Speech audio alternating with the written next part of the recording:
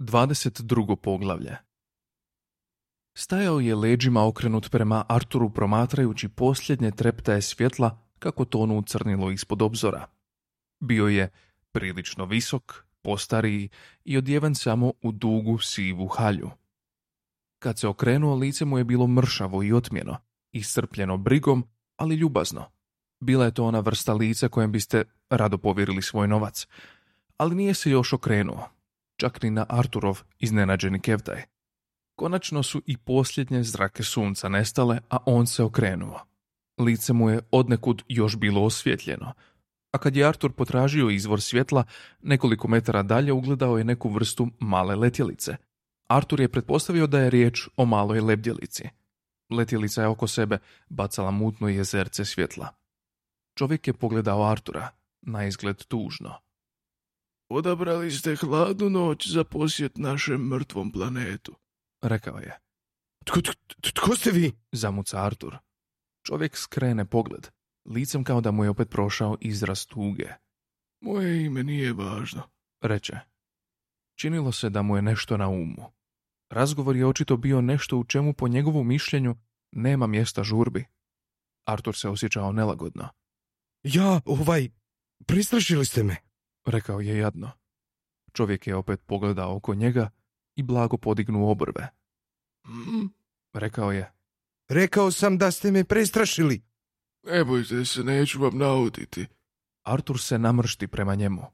Ali pucali ste na nas. Bilo je projektila? Reče. Čovjek je zurio u grotlo kratera. Blagi sjaj Marvinovih očiju bacao je jedva vidljive crvene sjenke na golemu lešinu kita.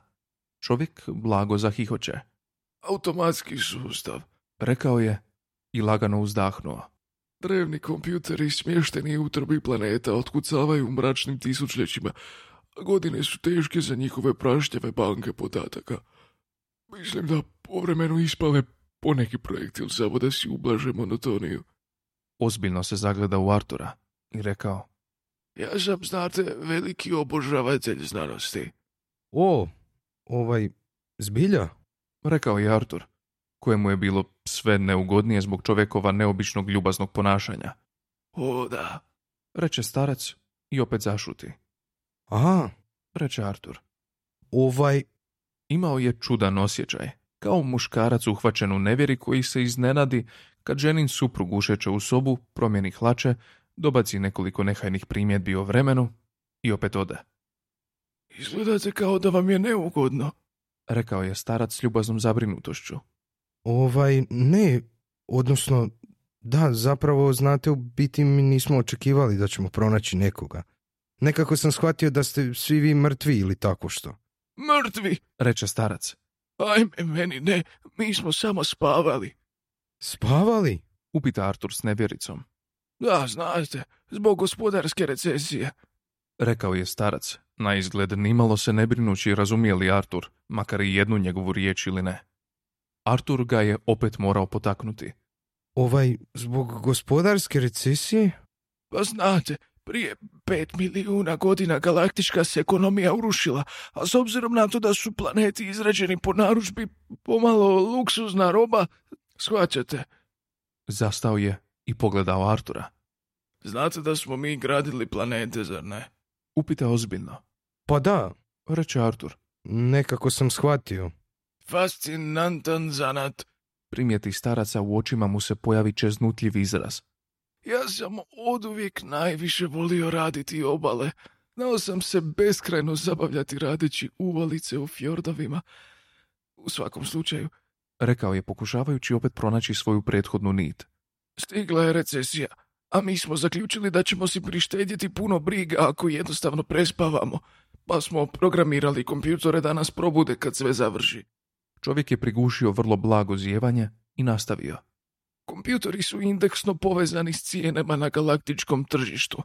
Shvaćate, tako da nas probude kad svi ostali dovoljno oporave svoje ekonomije, da si mogu priuštiti naše prilično skupe usluge.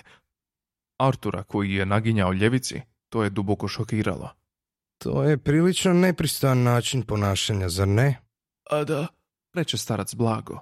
Žao mi je, malo sam ispao iz štosa. Pokazao je na krater. Je li to vaš robot? Upita. Ne, Stigao je tanki metalni glas iz kratera. ja sam svoj. Ako ga možete zvati robotom.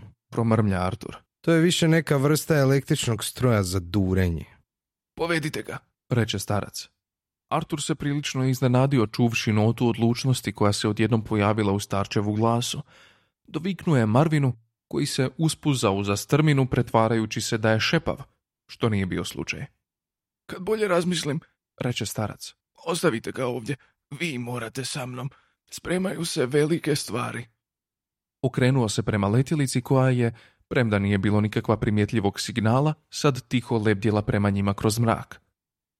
Artur je pogledao dolje prema Marvinu, koji je napravio jednako veliku predstavu ispuštajući se natrag u krater, s naporom hodajući te si mrmljajući u bradu kisele besmislice.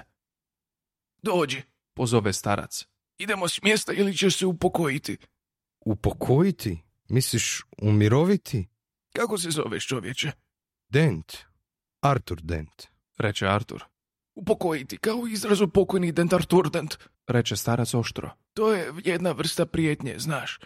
U njegove stare umorne oči opet se prikrao čeznutljiv izraz. Meni to nikad nije baš dobro išlo, ali čujem da znaju biti silno djelotvorne. Artur zatrepće. Kakva neobična osoba. Promrmlja za sebe. Molim, Reče starac. O, ništa. Oprostite. Reče Artur zbunjeno. Dobro, kamo idemo?